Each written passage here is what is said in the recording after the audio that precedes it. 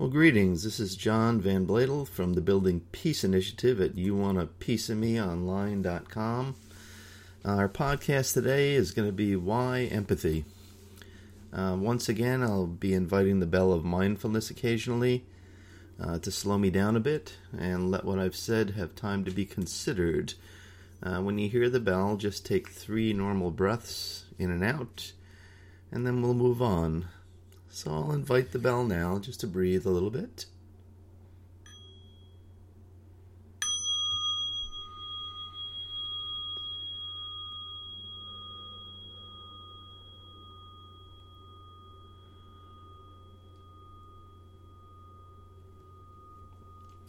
So I hope you've tried some of the meditation exercises I've posted on the Building Peace Initiative website.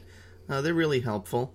They limit the amount of anxiety and depressive stuff that I have sometimes. You know, when your moods swing too wide, it's an opportunity to check in with your thoughts, your feelings, and reset your cognitions.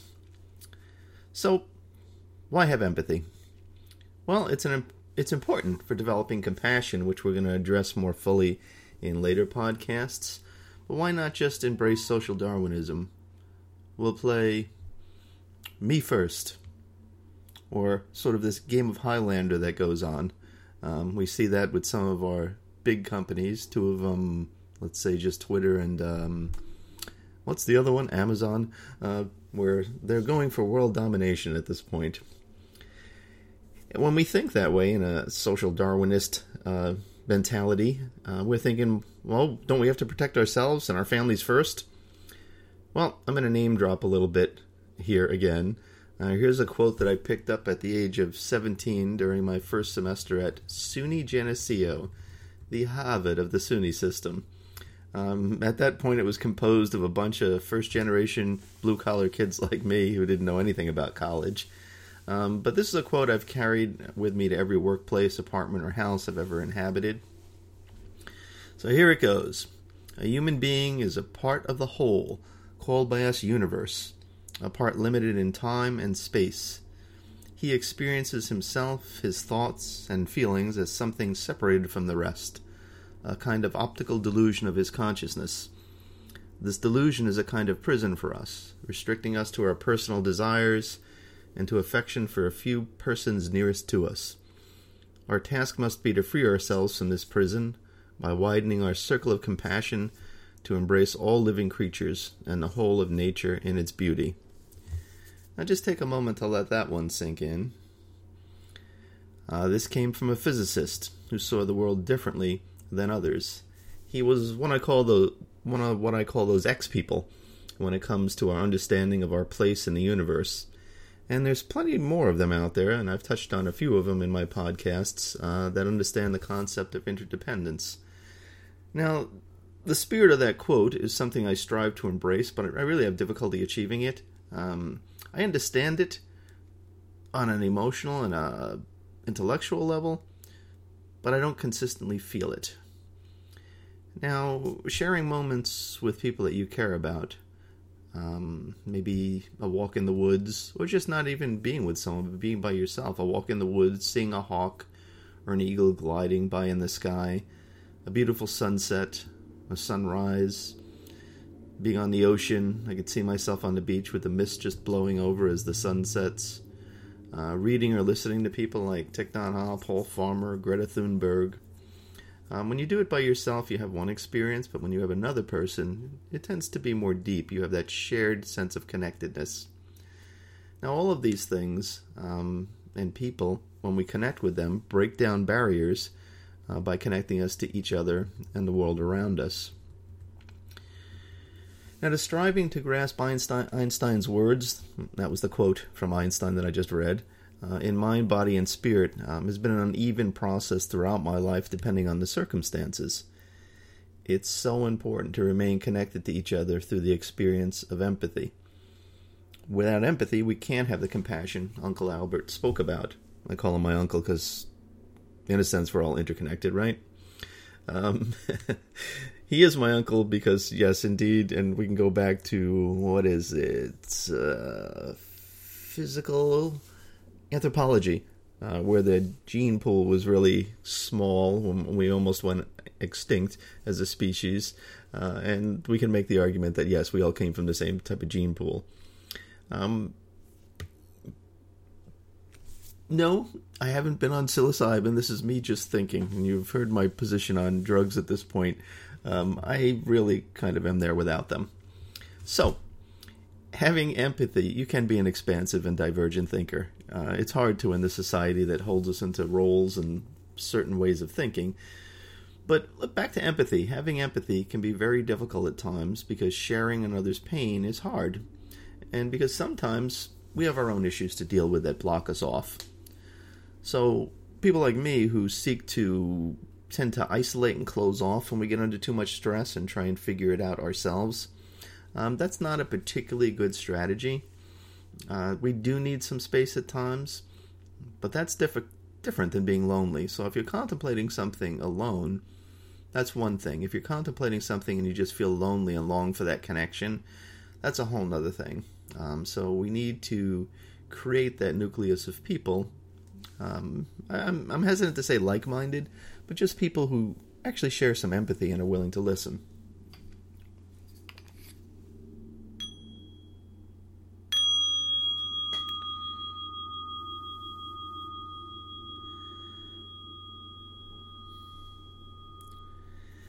Now, our physiological state has a lot to do with our ability to accept and offer empathy. When I have a lot of personal stresses, and in the past, a lot of people that I was angry at, well, not that many, but just some really people who took some of my focus away from me, I showed less empathy. And I showed less empathy because I was basically in fight-flight mode.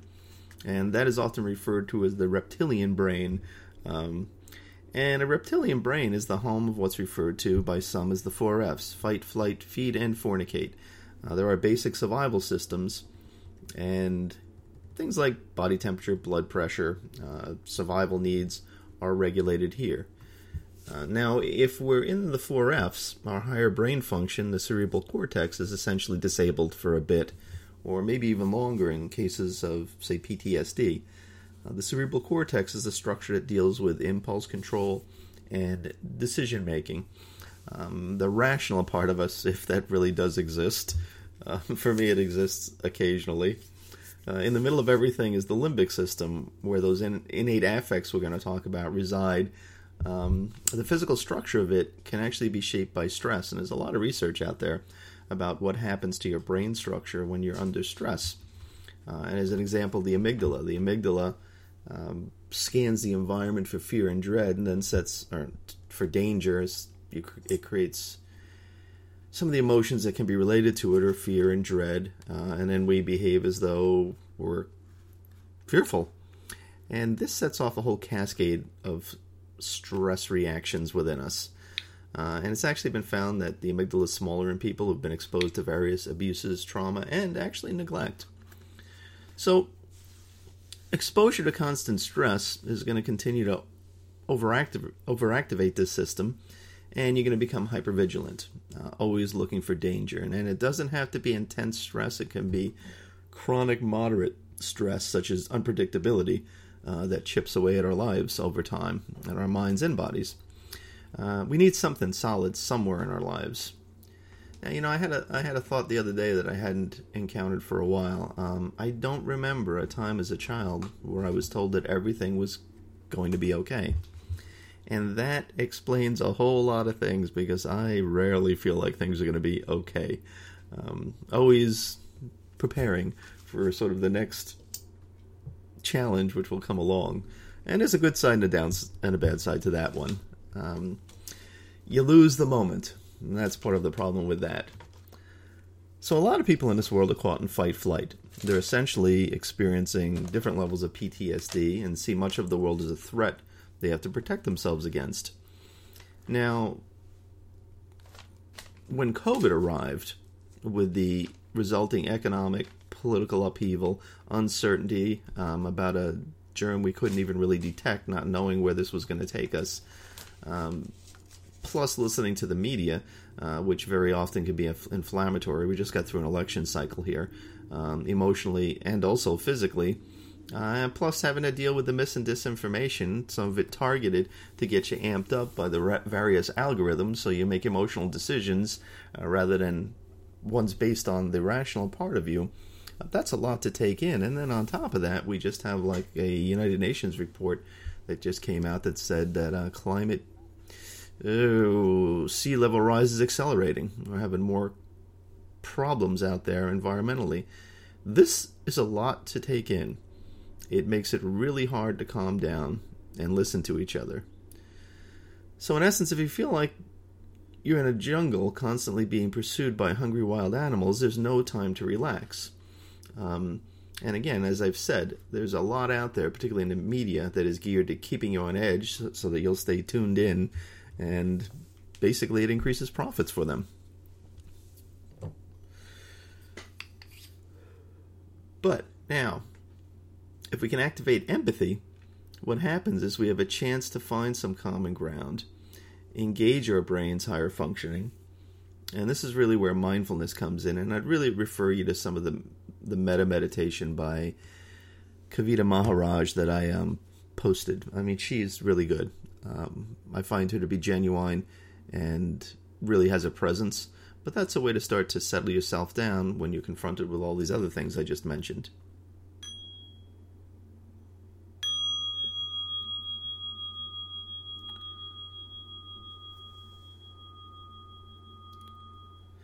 Now, we're wired to feel emotions. It's in our DNA. If you take a look at Tompkins' affects, there's 9 of them.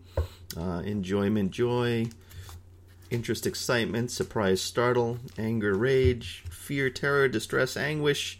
Let's see, shame, humiliation. I think it's disgust and dismay. Now, these affects, which by the way are cross-cultural, you see them in the face of babies throughout the world, they develop into emotions. And then the interesting part really starts to happen. We're taught how and when to express emotions and when not to express them. And this is determined by our culture, gender, societal norms.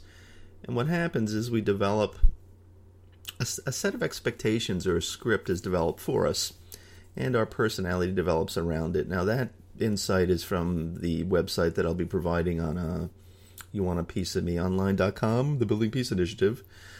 But the idea with these emotions is to stay in the top 2 or 3 as much as possible. It's the seed that gets watered that takes root.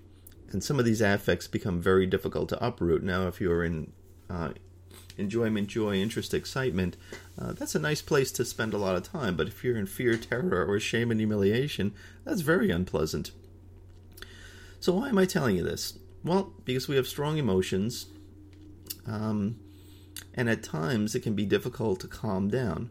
But if we can find a way to calm our physiology and mind down, then we can give ourselves time to see the reality of what's going on around us, and choose a way to respond. Now, this is basically cognitive therapy and mindfulness combined. It's going to help us to develop new ways of responding to events. We actually rewire our brain just by what we think. For example, if you wake up in the morning, and you've probably had this experience with people, how you doing? Same shit, different day. Well, you've really made a choice, and you're going to start not having a very good day.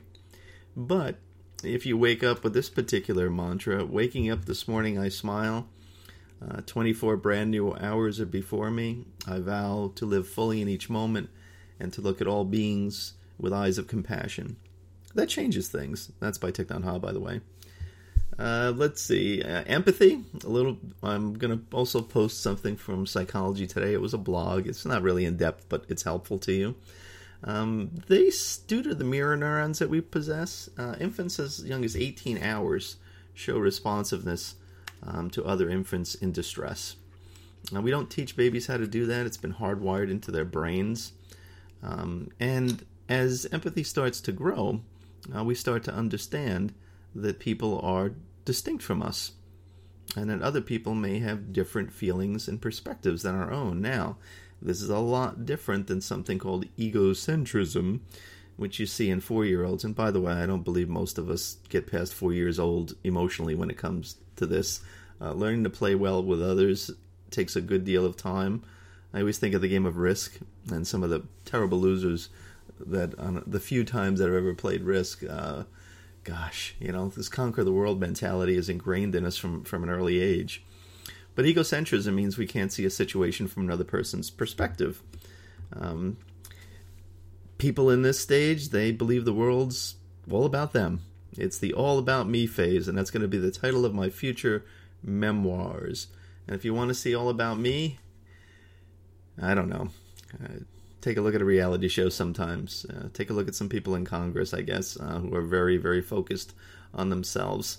I probably shouldn't say that because that's judgmental.